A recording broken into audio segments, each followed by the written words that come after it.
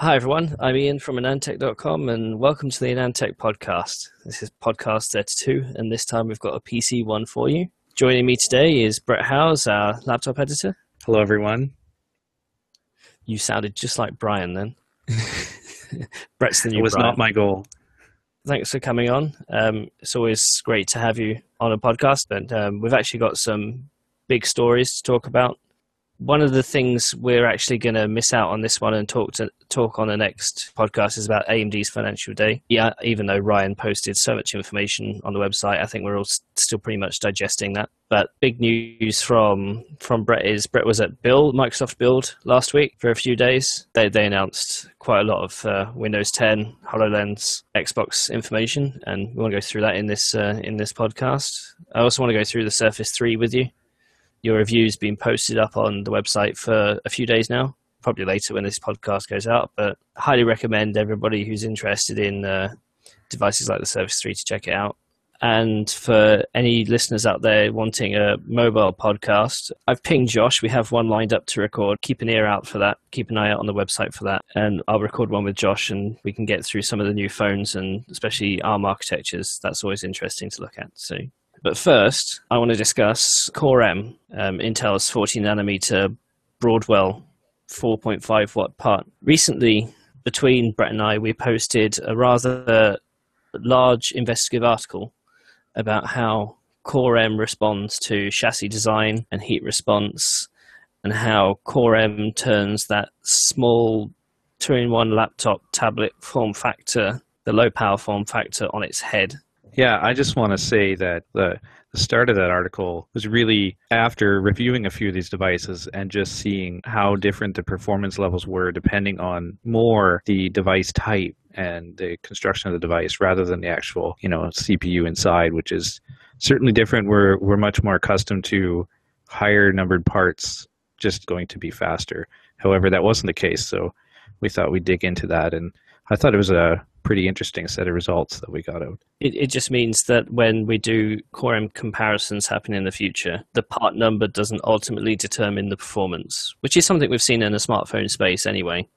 Smartphone has a similar sort of design profile, as it were, because that's a much, much smaller device. And it just so happens that as you shrink down big cores, big x86 cores down, they suddenly hit a thermal limit based on the chassis design, which is what we investigated, and we want to go through some of what we did and the results that we found with you guys if you haven't had a chance to read the article on the main website yet.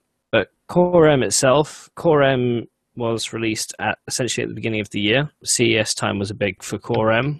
We saw devices on display and we had devices on hand, but this is Intel's first 14nm dual-core part using the Broadwell architecture. All the SKUs, there's about 7 in total, are all rated at a thermal design power of 4.5 watts. They all feature Generation 8 graphics in 1.3 billion transistor package. So 1.3 billion transistors for 4.5 watts. That's pretty impressive numbers if you have ever followed the processor industry over the last decade or so. But the whole point about Core M was that Intel wanted to use their big x86 cores into something extremely low power. So they did some tests internally and they targeted 11.5-inch devices at 8mm thick, which, if you think about it, is a small 2-in-1, a small laptop or a large tablet. So they went after that device and they looked at the thermal design power, which would be suitable for a device of that type, of that construction. They came up with a number 4.5 watt, and they took their big Broadwell cores and engineered them down into a low power state. Like I say, there's 7 SKUs on offer. And they all differ in base and turbo frequency.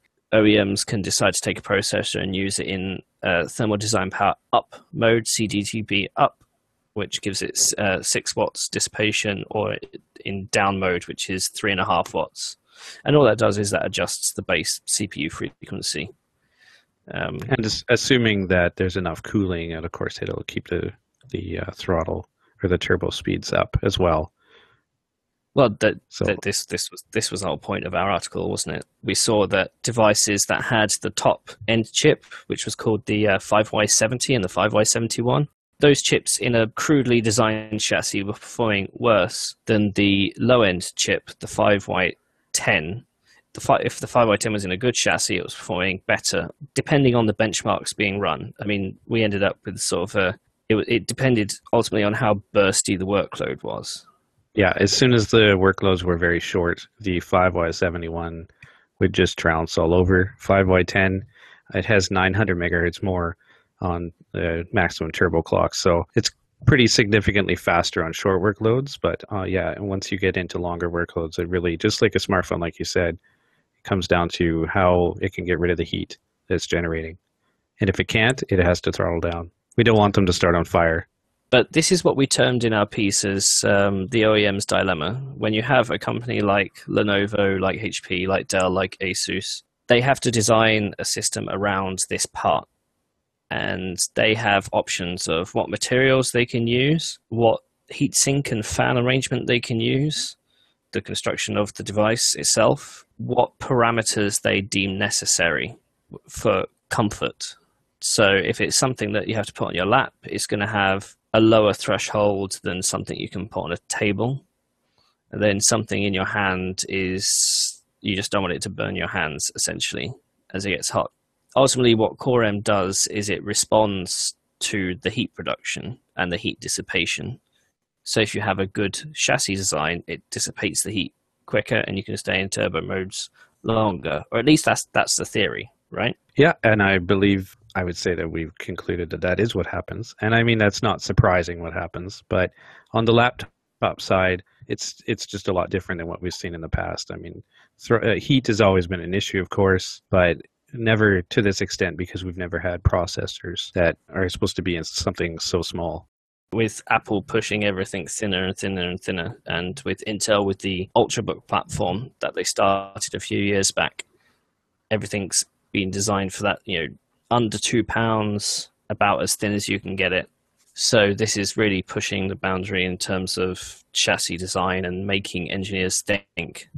Or at least it's making the good engineers think. There's a few bad ones out there. I'm sure there are somewhere, yeah. The devices that we tested, we started with the the first one I think we saw was the Yoga 3 Pro, and you had that at CES.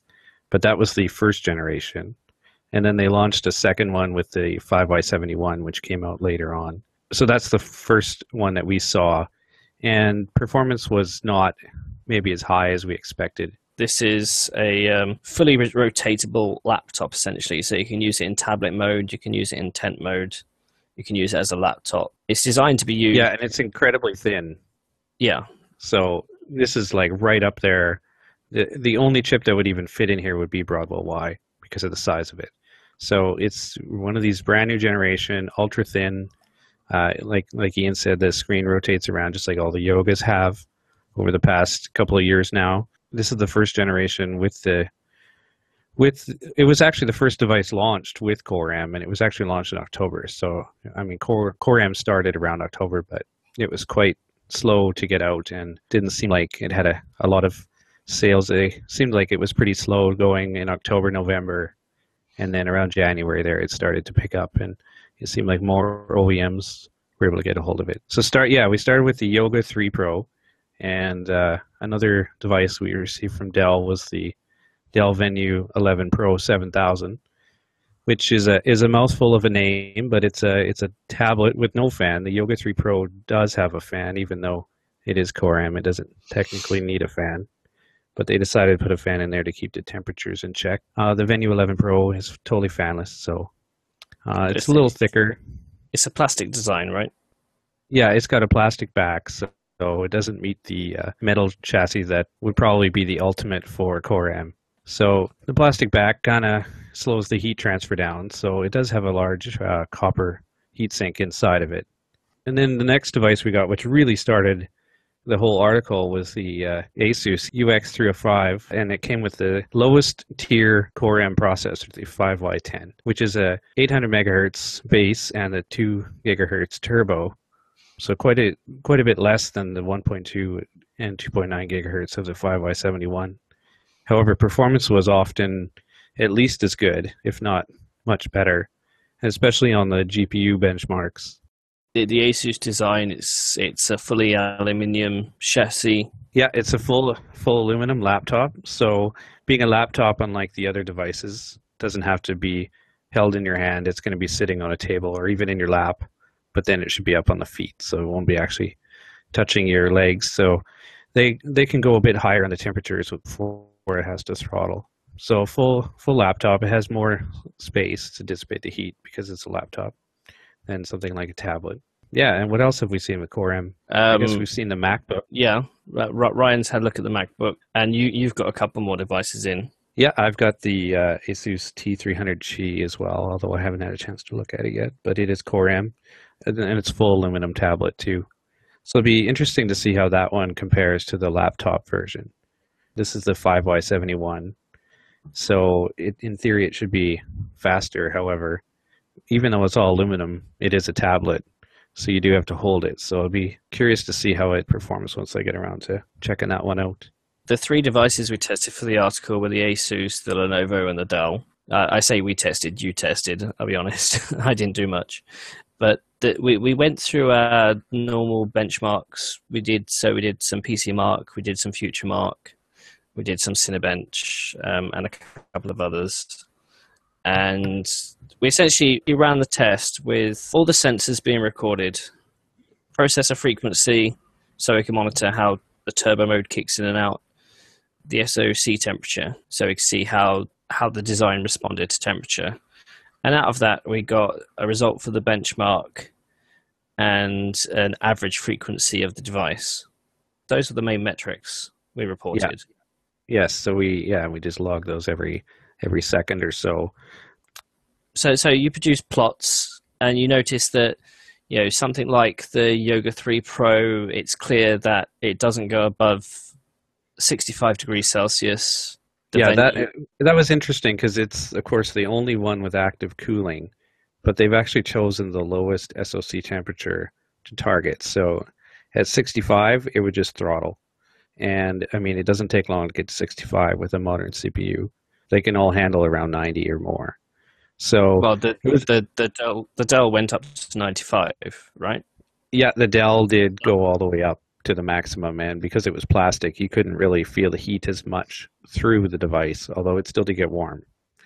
And the Yoga 3 Pro, I gotta hand it to them. It never really gets warm in your hand, although the fan, you can certainly hear it. Once you use some of the fanless devices, it gets pretty nice to use a device with no fan for a while as your main machine. So, and we logged everything. We logged the GPU frequencies as well. What was the SoC temperature on the Asus? On the UX? It would go up to 90, but it was rare. It would usually, because the cooling system was able to handle it, it would usually not get above 80 or even 75. And on some of the tests, it would barely even get over 50. So on the shorter frequency, the more bursty workloads. So like Touch XPRT is quite bursty, as well as PC Mark. So it was able to stay at its top turbo frequency for longer, which is ultimately why it won those workloads. And even though its top turbo frequency is so much lower, it was able to maintain it for quite a bit longer.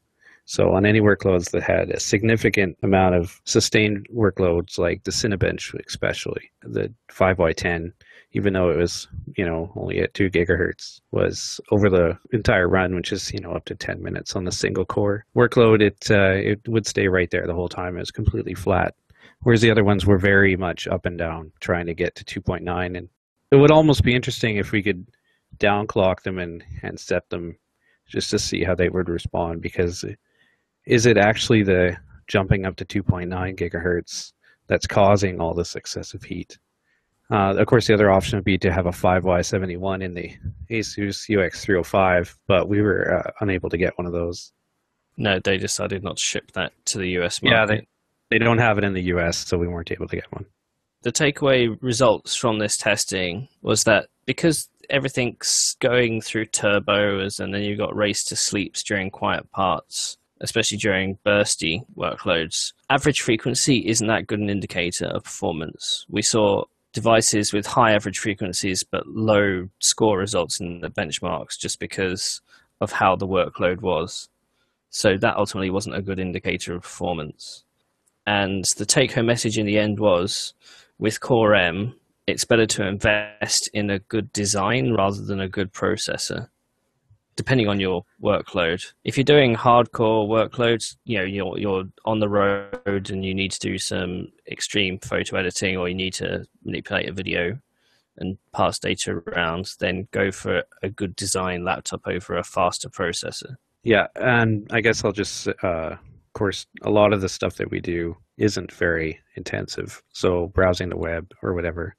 So the faster ones are significantly faster on those kind of tasks like web browsing and the short workloads, which is a lot of what we do. There's not too many people are going to be doing, Lightroom editing on their Core M laptop. The whole entire performance needs to be looked at. It's actually quite fast when you look at it, especially for the TDP that it's at. It seems to be I see a lot of comments and, oh, Core M, it's slow, I don't want it. Well, it's not slow. It's, in most of our benchmarks, it's quicker than the Haswell Core i5s that we tested last year. So it's not slow. It's definitely slower than the new Core i5 Broadwells.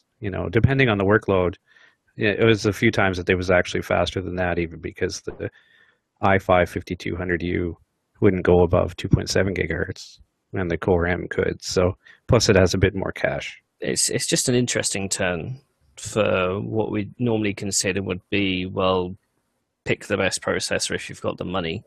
We're now turning our heads around and doing sort of smartphone analyses on these processors. Yeah, the march to mobile, I mean, everybody is moving that way, and Intel's been slow to get there, but it looks like they've got their sights on it now. It just makes me wonder, that we've had some devices in for Core M, and they get, the usual array of 7 to 10 hours battery life, all within 8, 9 millimeters or what have you. If somebody did a 20 millimeter device, packed it full of battery, and then it was also able to keep its top turbo frequencies for longer, you've got an ultimate combination there. Perhaps I'm the only person who wants that sort of thing. You may be the only person. I think the whole fanless movement is going to be stronger because people are used to it on tablets and stuff that they're not loud. They don't get hot. So the Dell Venue 11 Pro did come with an attachable keyboard that gave it about 40% more battery capacity. So, I mean, it would get 14 or so hours, which is pretty good, but it still isn't as good as the XPS 13 got on the same test.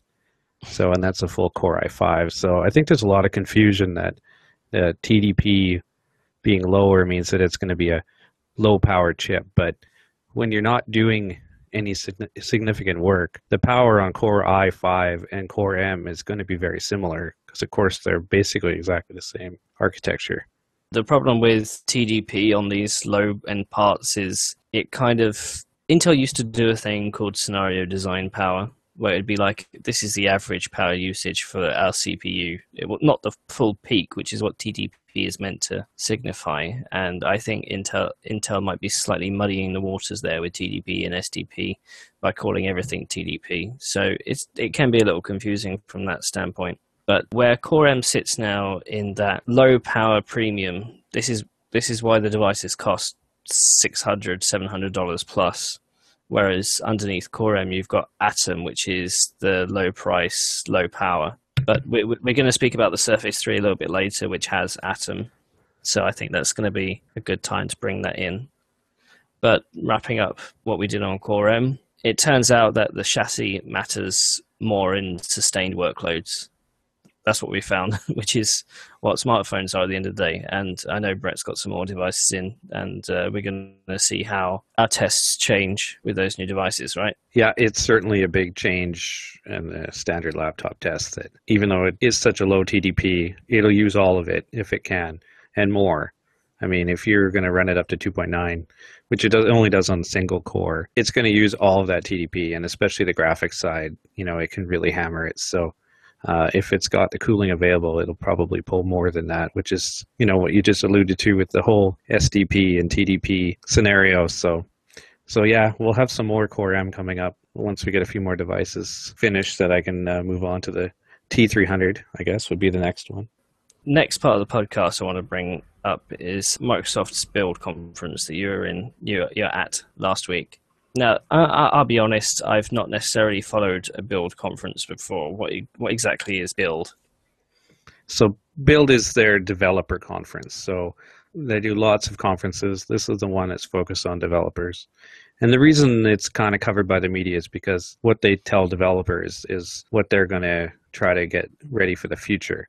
So, for instance, this week they had their Ignite conference, and it's more IT based. So, an IT is a little bit forward looking, but mostly what we have now and how to use System Center Configuration Manager and those kind of things. So build is for developers.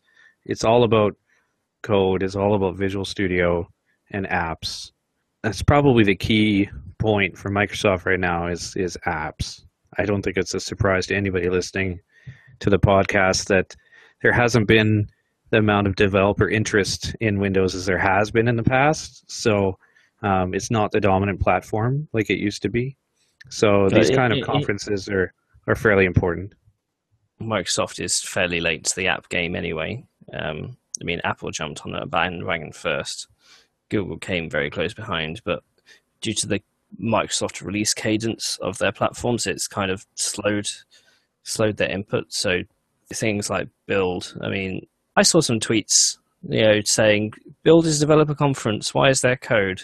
Isn't code meant to be a big part of it?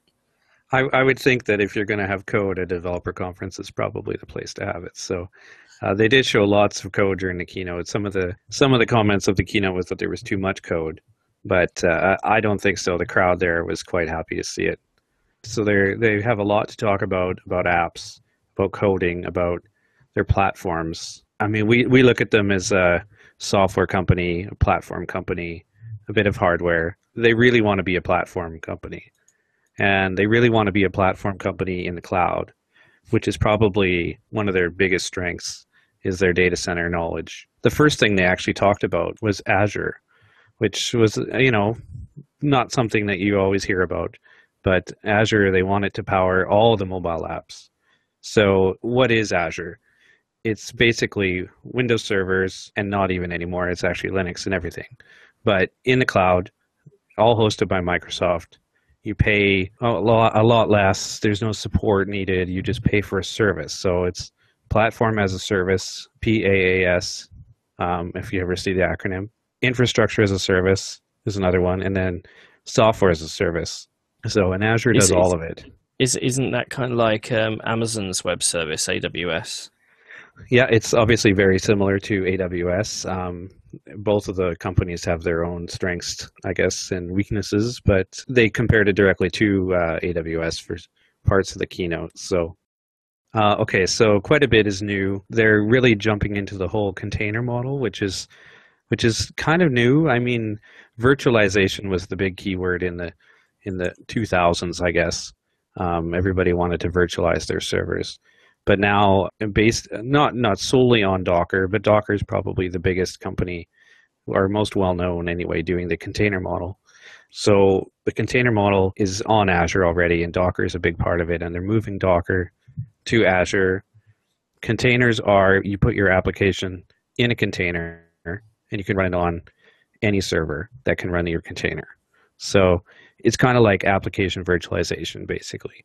Isn't that a Java virtual machine? It kind of sounds like that. It's kind of like that, but yeah, way different level of virtualization. So much more hardware based. They're going to have Docker, well, they already do on Azure. It's incredibly easy to package your applications. You can do it right through Visual Studio. They showed a demo of putting an app into Azure through Visual Studio into Docker, and it was just incredibly easy and quick. Does that mean that you can have essentially a Docker container running in either Windows OS, on Xbox OS, or on, say, Windows Phone OS, and just because it's the same sort of implementation across all three, you could have the same code on all three? That's slightly different. That's this is more for the back end of an app. So that would be the actual code. So yeah, we'll get to that. That's definitely a big part of their push. But this is all on Azure. So Docker will run on Azure in Linux or Windows. They've now open sourced a good chunk of their .NET Core, and so they have it running on Linux now. So Docker will run Windows apps on Linux now.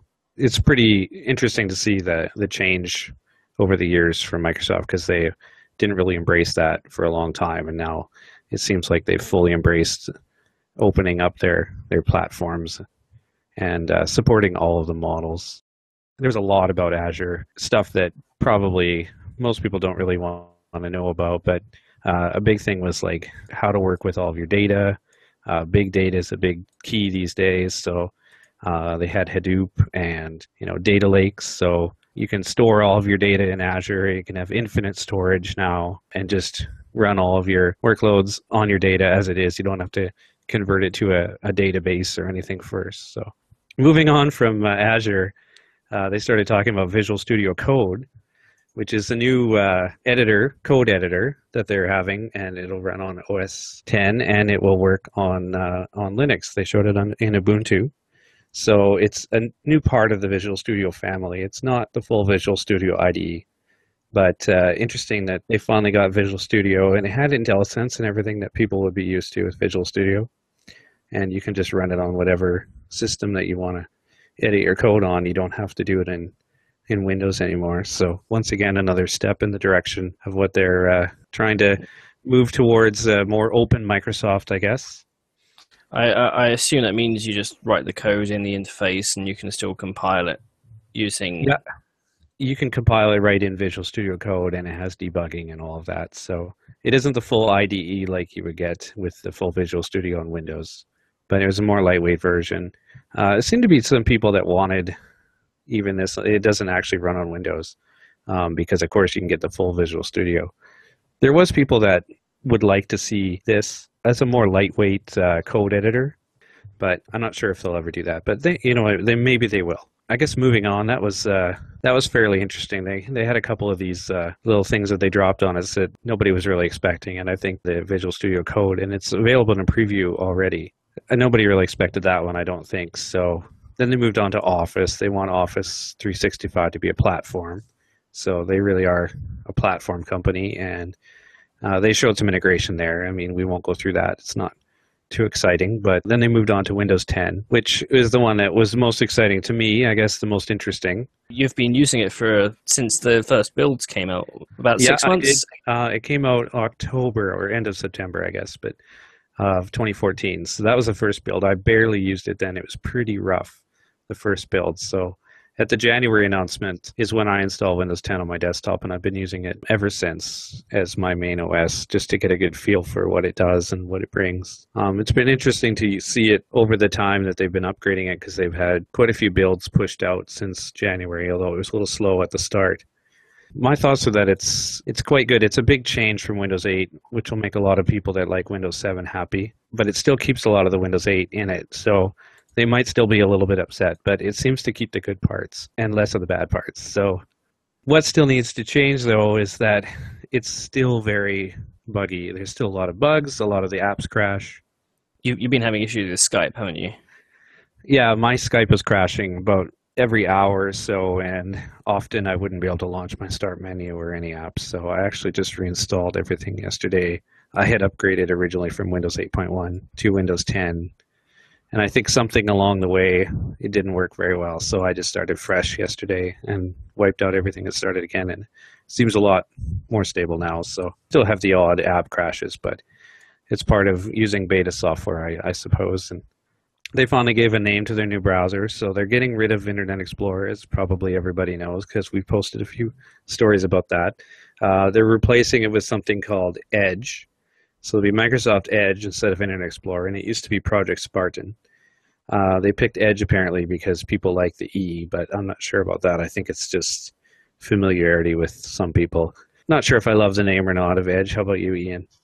The thing is, it's funny thing you say about having the logo, the E, or at least trying to make it similar. I mean, one thing that I've learned to do over the years is if I want to get a member of my family who's not necessarily computer literate to use Google Chrome, I will install Google Chrome and then change the icon of Chrome to Internet Explorer and just tell them it's an update. And that's awesome. Because the first time I did it, I didn't change the icon, and they complained saying, I don't know how to use it. Yeah, if you tell them it's an upgrade, then they just have to use it. So, but I think that might be one of the reasons. If that's what you're saying, people like the E, then they're the sort of people that they're thinking of. Because I mean, Windows. I agree. Yeah. It's funny though because Windows 10 they picked the number 10 apparently. They won't confirm this, but to distance themselves from 8. And if you think there's anything that needs to be distanced from, it's the loathing that people have for Internet Explorer. And I say that as somebody who uses Internet Explorer quite a bit. I didn't have the problems with it. Lots of people did, and I like some of the features. But it certainly wasn't fast. It was certainly, ActiveX controls and all that. It's just so nice to see that they're getting rid of all that and ditching that.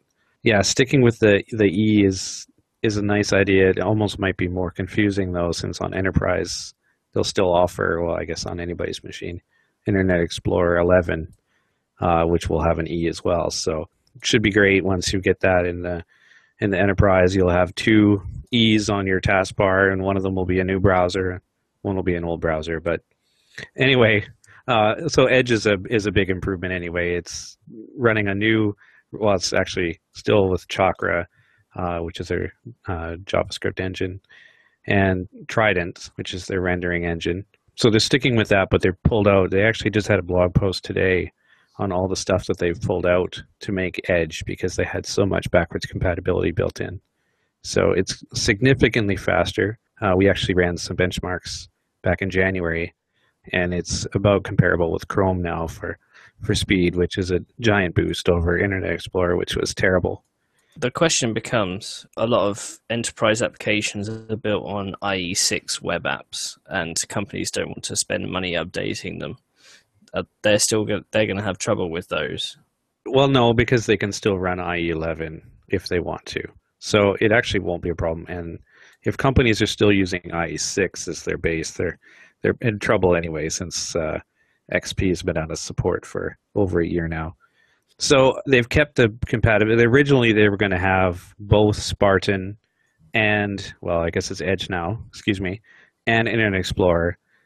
And both of them would have both rendering engines available. Yeah, so one is called MS-HTML, which is the Internet Explorer one, and then the other one is Edge.html, which is, I guess, where they got the name from.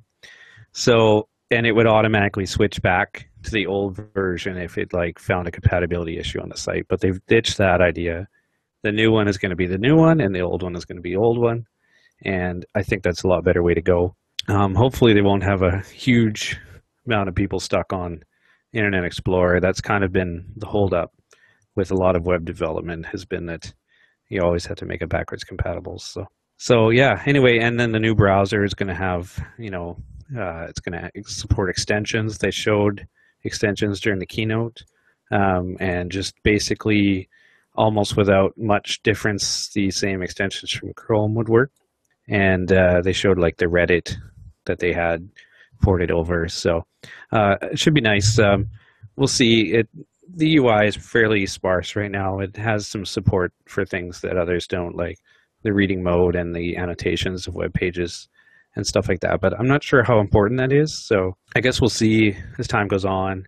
I don't often find myself thinking, well, if only I could circle this image on this page and send it to somebody. But I'm sure lots of people do use that, would use that. So, I mean, maybe it will be important. What else is in Windows 10? So the new start menu, obviously, they added transparency back. So the start menu has been tweaked many times during all the builds, and they keep changing the layout of it. And the current version, which is on the build that they just released last week, is probably my favorite so far.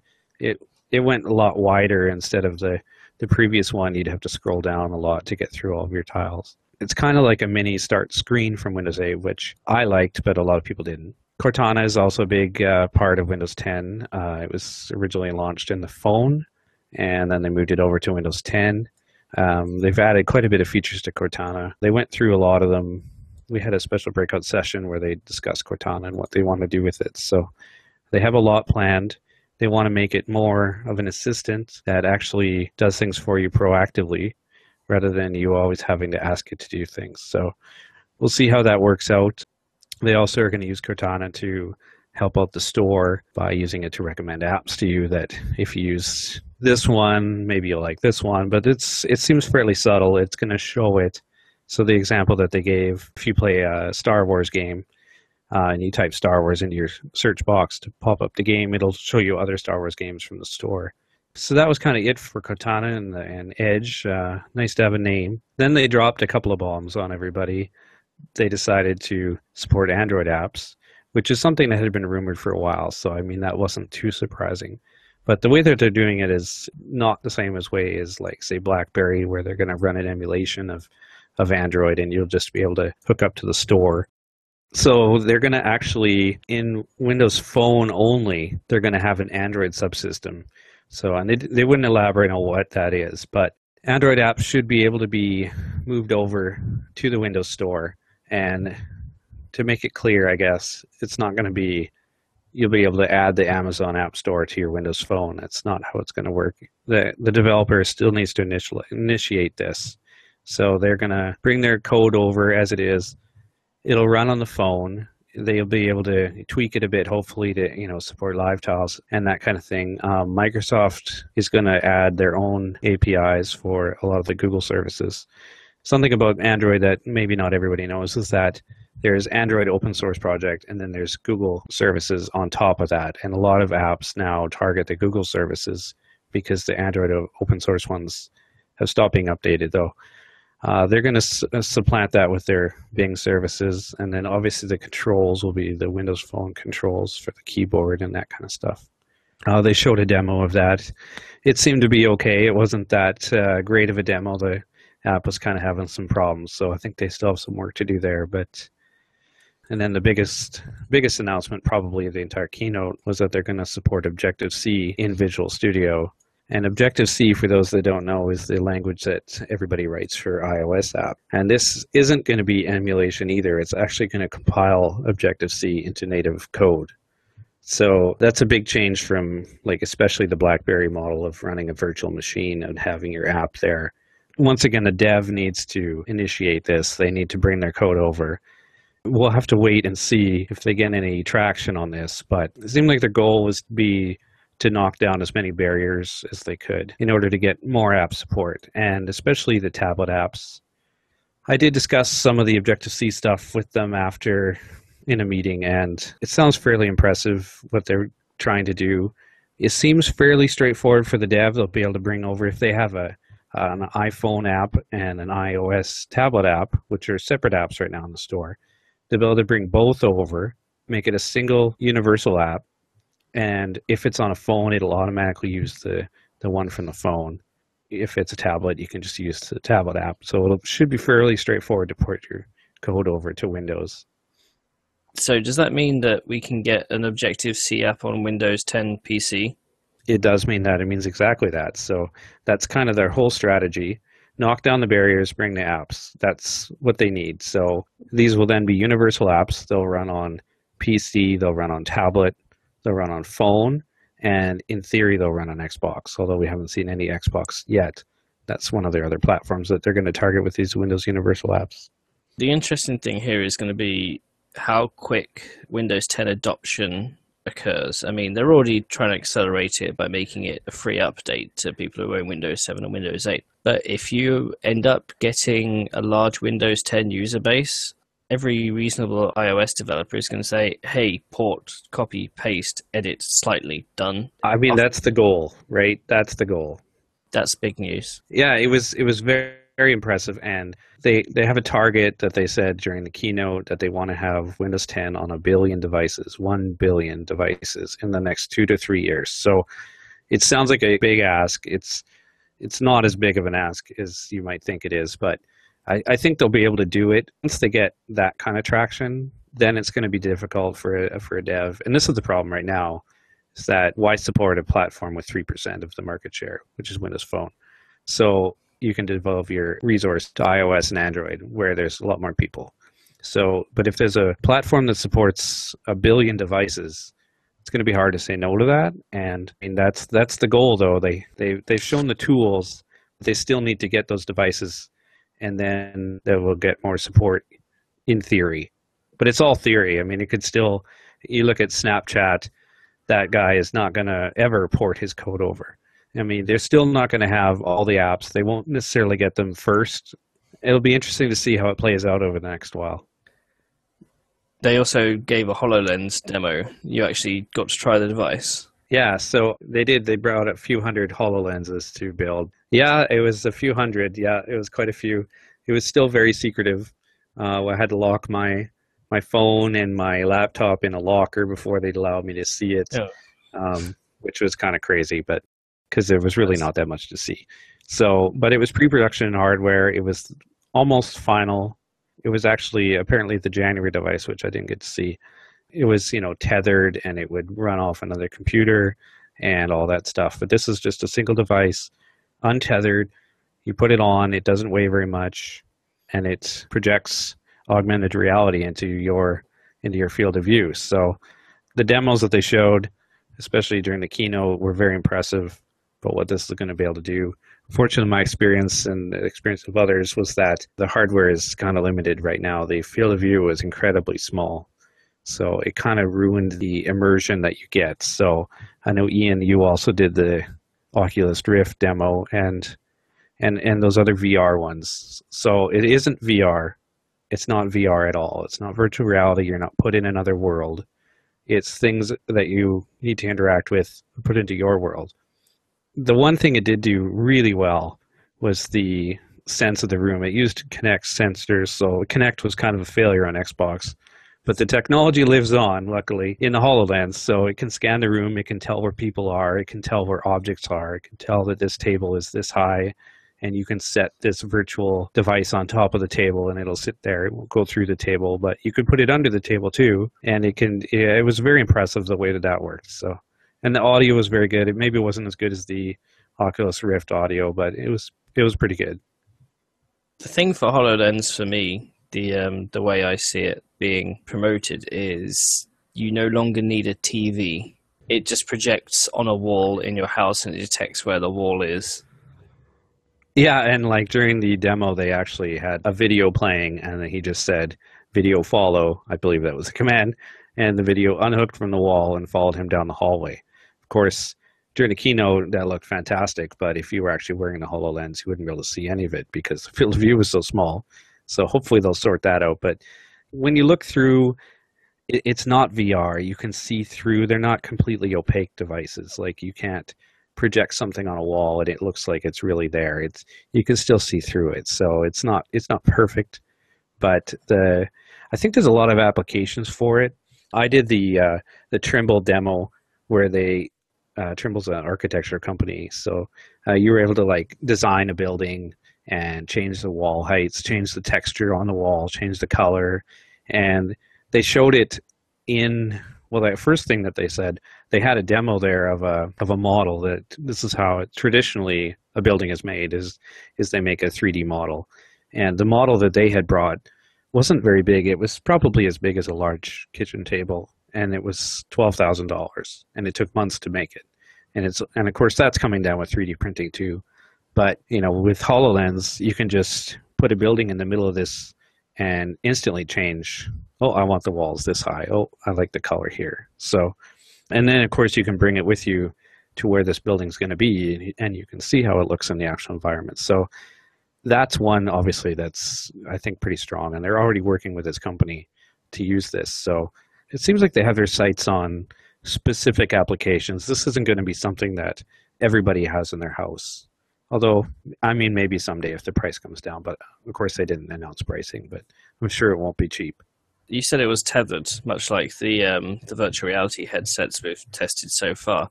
No, it's untethered. It's actually, there's just a device on your head. There's no markers on the wall. With the VR, there was markers on the wall, so it would know where you were in the room. It doesn't have any of that. It's just a completely standalone device. No external battery or anything? No, the battery is integrated into the headband, so I'm sure it doesn't get 10 hours of battery life. But yeah, no, it's completely untethered. There's no external device needed. It's unlike VR in that sense, because VR needs like a big computer to hook it to in order to do all the graphics. But this is completely self-contained. You got no information on the hardware inside, though. They're very cagey on the hardware. I've heard rumors that it's Cherry Trail powered, but I mean, it would make sense, I guess. But they've also got their own holographic projection unit or something that they've called it. So, and they've bought some other companies in the past that they're probably using their technology in there. But yeah, no, there was no they wouldn't really let you look at the device very much, and even though it was near final, it certainly isn't final hardware. They were very delicate with it. You had to get assistants to put it on and off. They wouldn't let you just take it on and off because you might break it. So it's still a demo, but it's definitely getting closer. Hopefully they can get to work on their field of view, and that might be a hardware restriction too. If you take Google Glass, now that's not really augmented reality. That's just, a personal assistant on your face.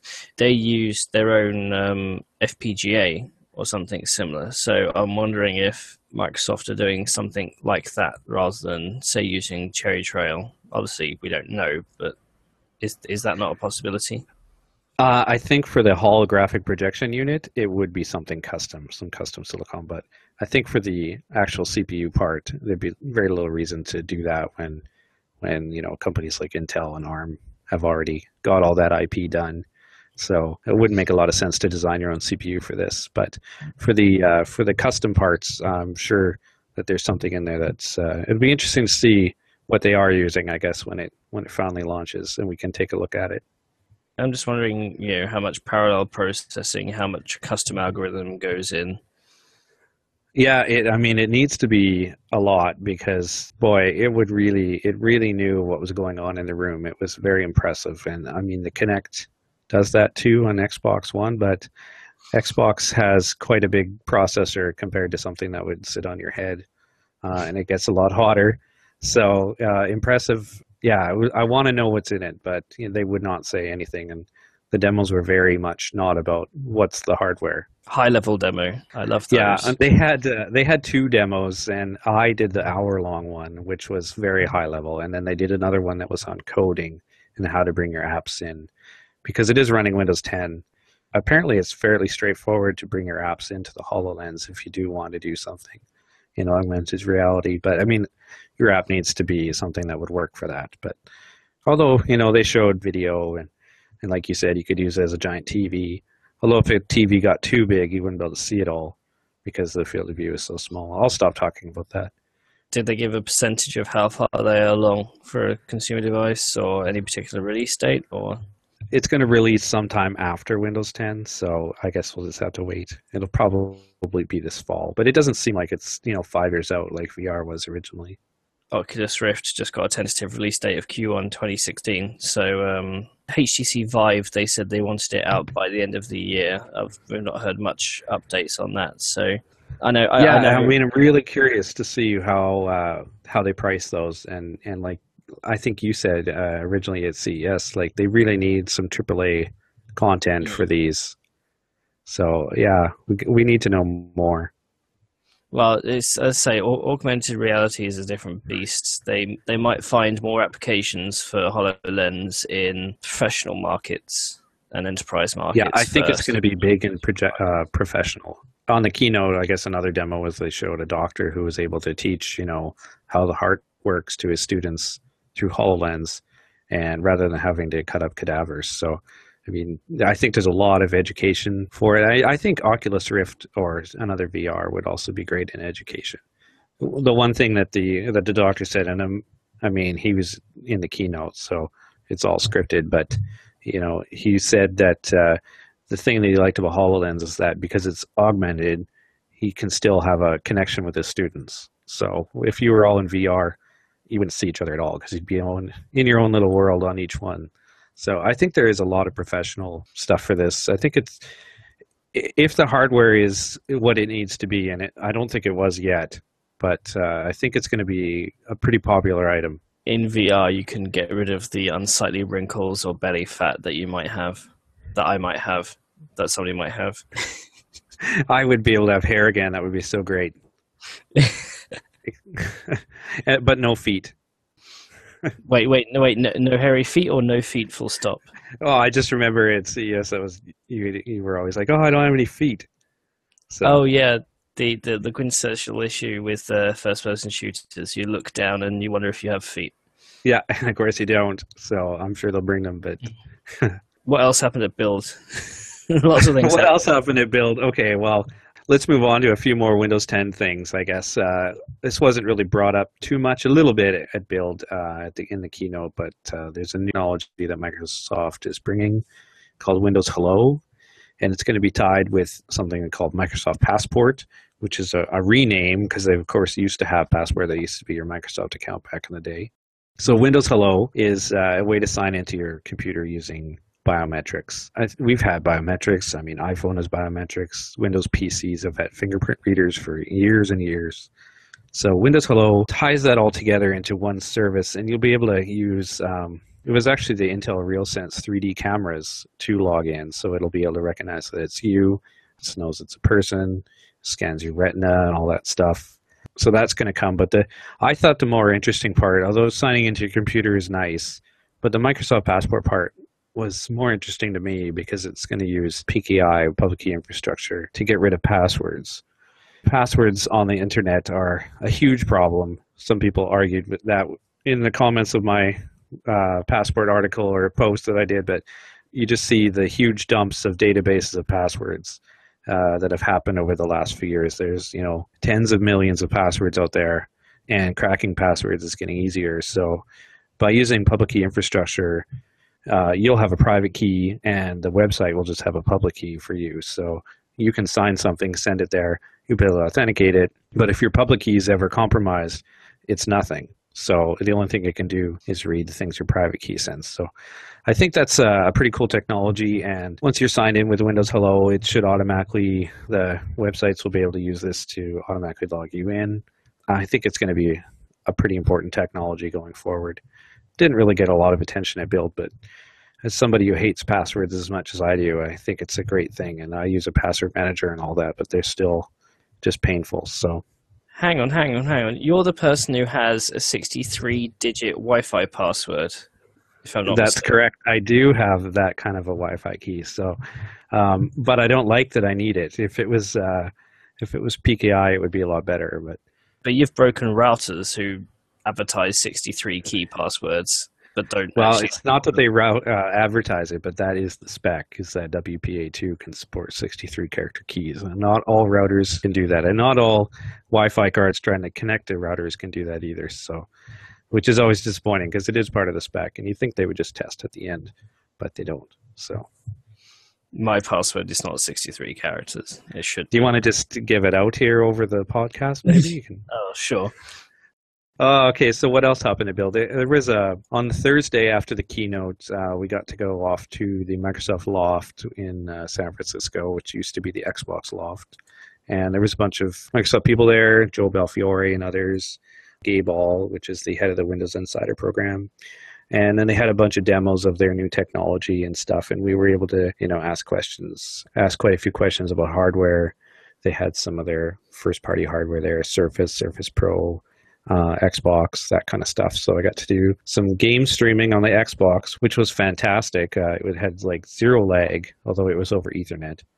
But I could really see a lot of good uses for that. Your Xbox is a good, maybe not the best gaming console ever made, but we'll just leave that part alone. But it's a lot stronger GPU than your typical laptop or tablet, especially now. Something with a 4.5 watt CPU and a passive tablet, it can't really run AAA games. So the game streaming was excellent. You just plug a controller in. Just a question on the streaming. Did they mention whether it was gigabit Ethernet or 100 megabit per second? I'm sure it was on gigabit, but it does work over Wi-Fi or wireless N. So I asked them that specifically. I'm just thinking because a lot of people who invest in the console market who maybe not have the full gaming PC at home, they also might not have an up-to-date router. They may be using the one that their service provider gives them. And I know my one is absolute rubbish and has 100 megabit per second Ethernet ports. I mean, obviously Wi-Fi is the solution there, but I didn't ask specifically about 100 megabit, but if it works on wireless N, it's going to work on 100 megabit because you have much better game throughput. So wireless N, I mean, it peaks at 480, but it never gets there. I mean, the best case scenario seems to be about 150 with worth latencies and all that. So it should be fine on 100 megabit. So if not, string a new cable. hook it straight to your laptop. Still on Xbox, I guess. One thing that Gabe All mentioned was that they're not going to devote any more resources to Media Center for Windows 10, which is a little surprising. They for 8.1 and 8.0, they brought the Media Center from 7 over as a separate application, and you'd have to pay for it. I kind of had a feeling maybe they'll just bring that into Windows 10, but it sounds like, well, Gabe All announced that they're not going to have it now at all. So Media Center is officially dead, unfortunately, and I used it for a decade, so nobody mourns it more than me. It was a great piece of technology, but just not enough people used it, and it was too complicated. I'm confused here. So what now becomes the default media player in Windows? They have their Windows 8 apps, so Windows, I think they're going to rename it to just video. Is it Xbox Video right now? I think it might be. But so you have video, you have your Xbox Music app, plays your music.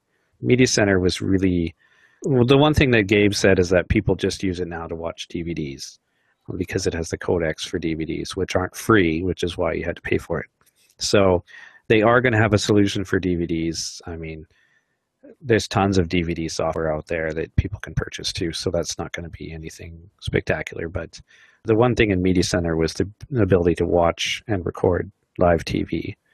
And that's part of that is already on the Xbox now. You can actually watch TV through it. They've added a TV tuner support but it's over-the-air TVs right now. So, and then in the UK they have a DVB. Is it DVB-S that you use there? I can't remember. DVB2. I can't remember. So they have a tuner there anyway for the UK. So you can just plug that in. You'll get digital cable that way. So apparently they're going to add the ability to use it as a DVR2 coming up later this year. So I'm not sure how they're going to do that with the Xbox One, but it's going to be the media hub for the living room, at least Microsoft's goal for it. I think that makes a lot more sense. Media Center, as much as I loved Media Center, I couldn't really recommend it to people. It was too complex. There was always quirks with it.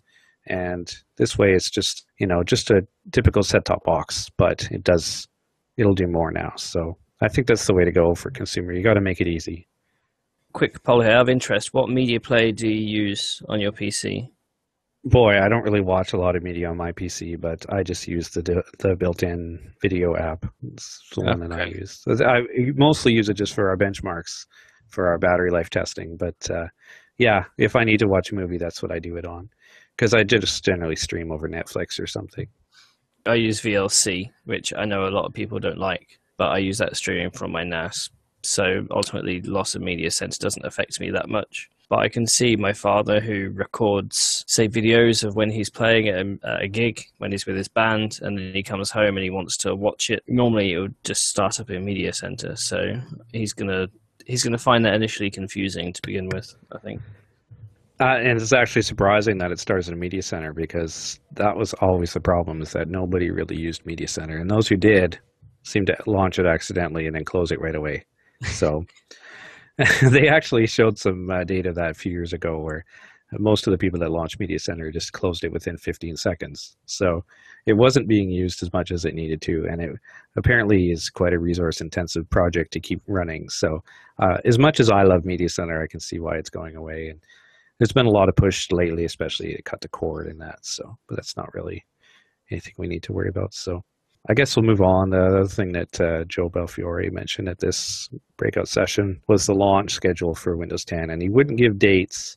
There was a rumor because AMD's CEO mentioned that it was going to roll out in July. So he didn't say it by name that it was that, but he said other companies have said when we're going to launch it, and they haven't set a launch date yet, is what he said. So, but it will be in the summer. Their summer timeline is still a go. However, with Windows 10, we're going to be on everything from PCs to phones to Xbox even, and HoloLens, that it's not going to all be on day one. So it'll be a staggered rollout. The phone will come later. I'm sure HoloLens will be after that because it's not quite as important to their strategy. And Xbox at some point will be updated. It'll be PC first. That's the majority of their use case. That's the people they really need to get upgraded. They don't want to have Windows 7 as another XP where they just have this huge user base sitting on an old version of the operating system. They want to get everybody on the new one. They can leverage the store and all that other great stuff. So they're saying summer. which is July, August, September. I'm thinking, Yeah, what industry events are in those months?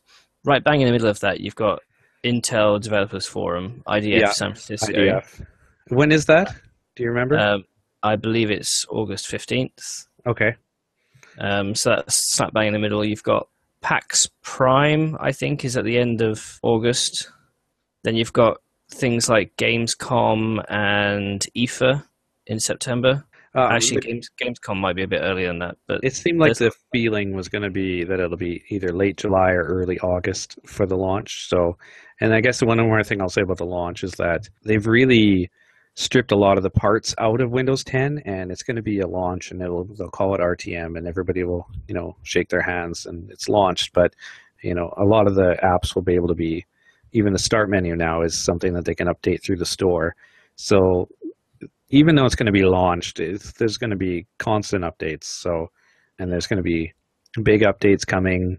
Not everything that they've announced will be in the initial build of Windows 10, like the extensions for Edge won't be there when it first launches. And they're going to have the ability to put Win32, which is the old desktop apps, into the store, but that won't be there on day one. So even though it's going to launch in the summer, it won't all be there, but it's going to start in the summer. So that was build. That was build. A couple days of busyness there, yes, for sure. 2 days, 3 days? Yeah, it was 3 days. So Wednesday, Thursday, Friday. So lots of sessions, lots of things to learn. It was pretty interesting. It was my first build conference, so it was pretty fun. Yeah, we need to get you out to more of them. I got some good content that week. There was some great stuff. If only they could announce big bombshells like iOS, code being able to be run on Windows every week, that would be pretty great. We'd have an easy job. They also gave you a parting present, didn't they? Oh yeah, so the everybody at Build got an HP Spectre laptop, which is the new laptop from HP that's all aluminum, and it's got the yoga style. I call it yoga style because Lenovo kind of started the whole flip the screen around hinge. So you can flip the screen around, use it as a laptop or a tablet or something in between. So yeah, they gave all those out. So now we can finally review one because we hadn't been able to get one yet. So it's on the list, I guess. I know you've just talked for ages about Build, but I also want to get your thoughts on the Surface 3 because you recently posted your review. Surface 3 being the essentially budget version of the Surface Pro 3, but running Intel's new Atom architecture. Yeah, interesting as well. Yeah, so the X7, I guess, is this model, the X7-Z8. I say Z, not Z. Z8700, which is the top of the line Atom for now. Cherry Trail, like you said earlier. Yeah, it's actually the launch vehicle for Cherry Trail officially because this is the first device with Cherry Trail. So pretty sure this will be a moment in history when Microsoft is launching something with the newest silicon from anything. So even though it's Atom. Yeah, so we just posted our review. Overall, quite like the device. If you want to use it as a tablet, it's much better as a tablet than the old Surface RT, Surface 2. So it's running on Atom. I'll let you talk about this a little bit, but the Airmont cores. Yeah, Cherry Trail uses 14 nanometer upgrades from Silvermont. So in Intel's TikTok strategy, we get an architecture update followed by a node change followed by an architecture update. This is more specifically a node change. So going from 22 nanometer Silvermont Bay Trail to 14 nanometer Airmont and Cherry Trail. Officially, nothing much changes with the silicon, though in reality, chances are it's optimized for the new node, which means stuff gets moved around slightly on the die to improve both efficiency and power consumption and everything else.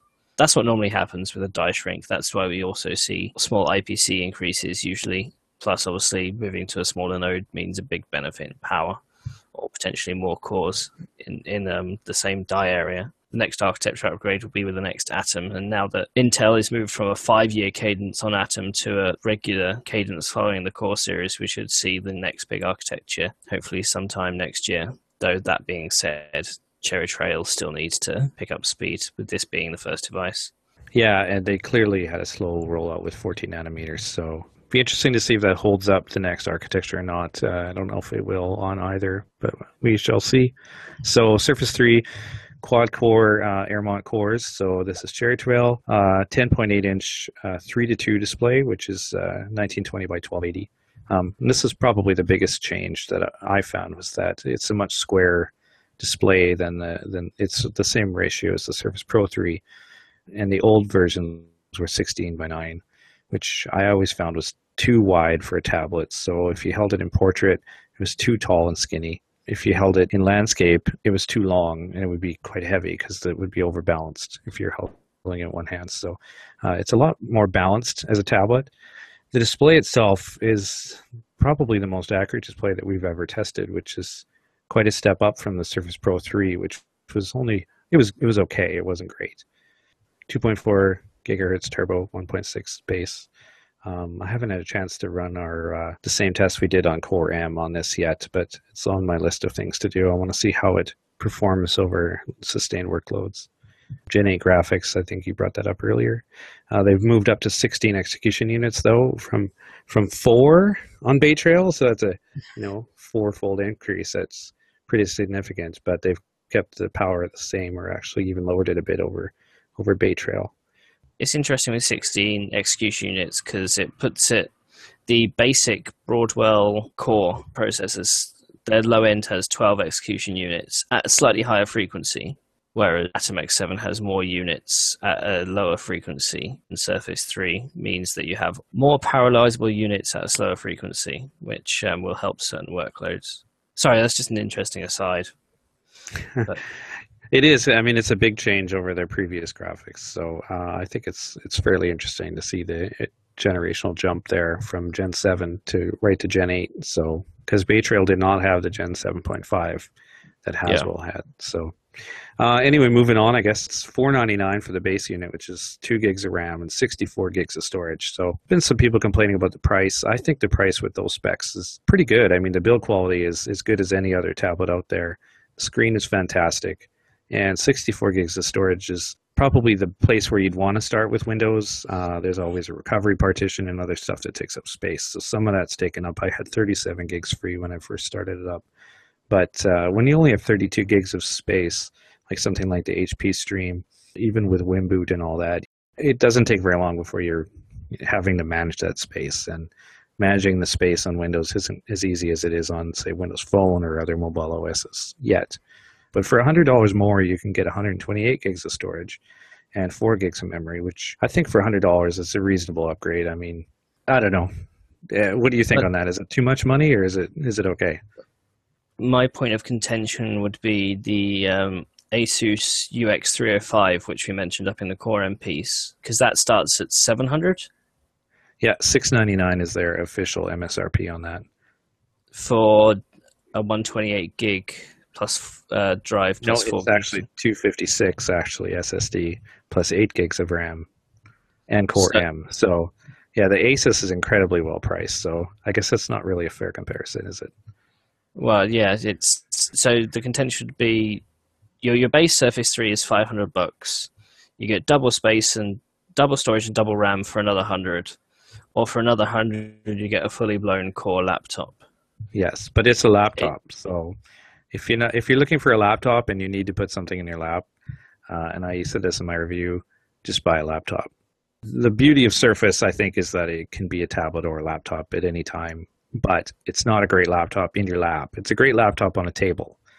And for people who need to use it on the go in their lap, they're going to be much happier with a real laptop, like the Asus. I think that Asus is a great price, and it's probably the one I would recommend to most people because it's a great price. It's fanless. They didn't skimp on any of the specs except for the wireless. Anyway, it was a big update from Surface 2 to the Surface 3 because they've dumped ARM now. They had a brief stint with ARM there. It didn't really pan out for them. I think they came in with ARM at exactly the wrong time. They chose the Tegra 3 for their Surface RT launch vehicle, and it was underpowered for what they needed it to do. So if they would have waited a bit longer, there would have been, Snapdragon 800 and all that coming out later. And then, of course, Intel came out with Bay Trail, and instantly it didn't make any sense to run ARM anymore on Windows because Intel's parts were fairly power competitive and performance competitive. Plus, they had backwards compatibility. So anyway, using the Surface 3 is really good. It didn't ever feel slow unless I was doing something fairly intensive. So, and a lot of that was the storage was quite slow on it. It is encrypted storage, so I mean that's going to cause you some overhead, but it shouldn't be too bad. But yeah, as a tablet, the performance was as good as almost any. So for the market, I think it's a decent price. Adding the pen, I thought, was something that was excellent. And the Surface Pro line has always had a pen. I think it was just last week there that they announced. Yeah, it was that they acquired the N-Trig pen technology. So I'm not sure what N-Trig's going to do anymore. They didn't say they bought the company; they just bought the technology. So apparently that company will continue on doing something. But they bought the pen technology, and pen is going to get more integrated into Windows 10 as well. So I think that's a great idea for them to showcase the technology in their own product. The pen's an extra $50, right? Yeah, everything is the accessories is what really kills Surface 3. The keyboard is $130 and the pen is $50. So if you're going to use it as just a tablet, you can get by without the keyboard. I think the keyboard's a great accessory. I think it's overpriced, but there's already been some retailers that are bundling. I believe Costco had a bundle where it was $5.99 for the base model that came with the keyboard and the pen. So that's a little bit easier to swallow when it's both devices. Yeah, that's an $80 saving. Yeah, and don't quote me on that. I believe that's what their bundle was, I think that'll be the key is if they want people to buy these accessories. I did tell them last week, and I mean now everybody tells them that they're too much money, but $130 for a keyboard is pretty crazy when you can buy almost an entire laptop for that nowadays. It's $130 plus tax. Yeah, exactly. Yeah, and in Canada it's even worse. So. But your review of the Surface 3 is online, and anybody interested in the form factor, the Intel Atom performance, or even just to look at how good that display is. I mean, I saw the display numbers, and I thought, wow, they've actually done a configured display on that. Highly recommend. Yeah, it was impressive. Check out the website to read the review. You were writing it during build, weren't you?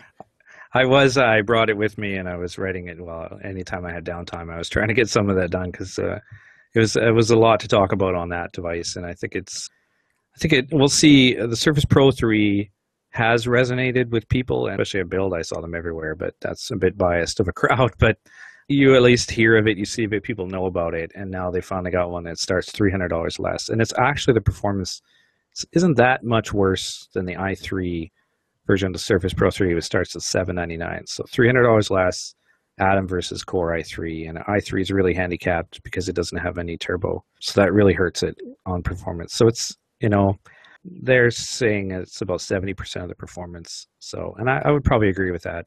On the GPU, maybe not quite so much, but on CPU workloads, it was about 70%. Microsoft's played around with the Surface line now that they're on the third iteration. It's Microsoft, historically software company venturing into hardware.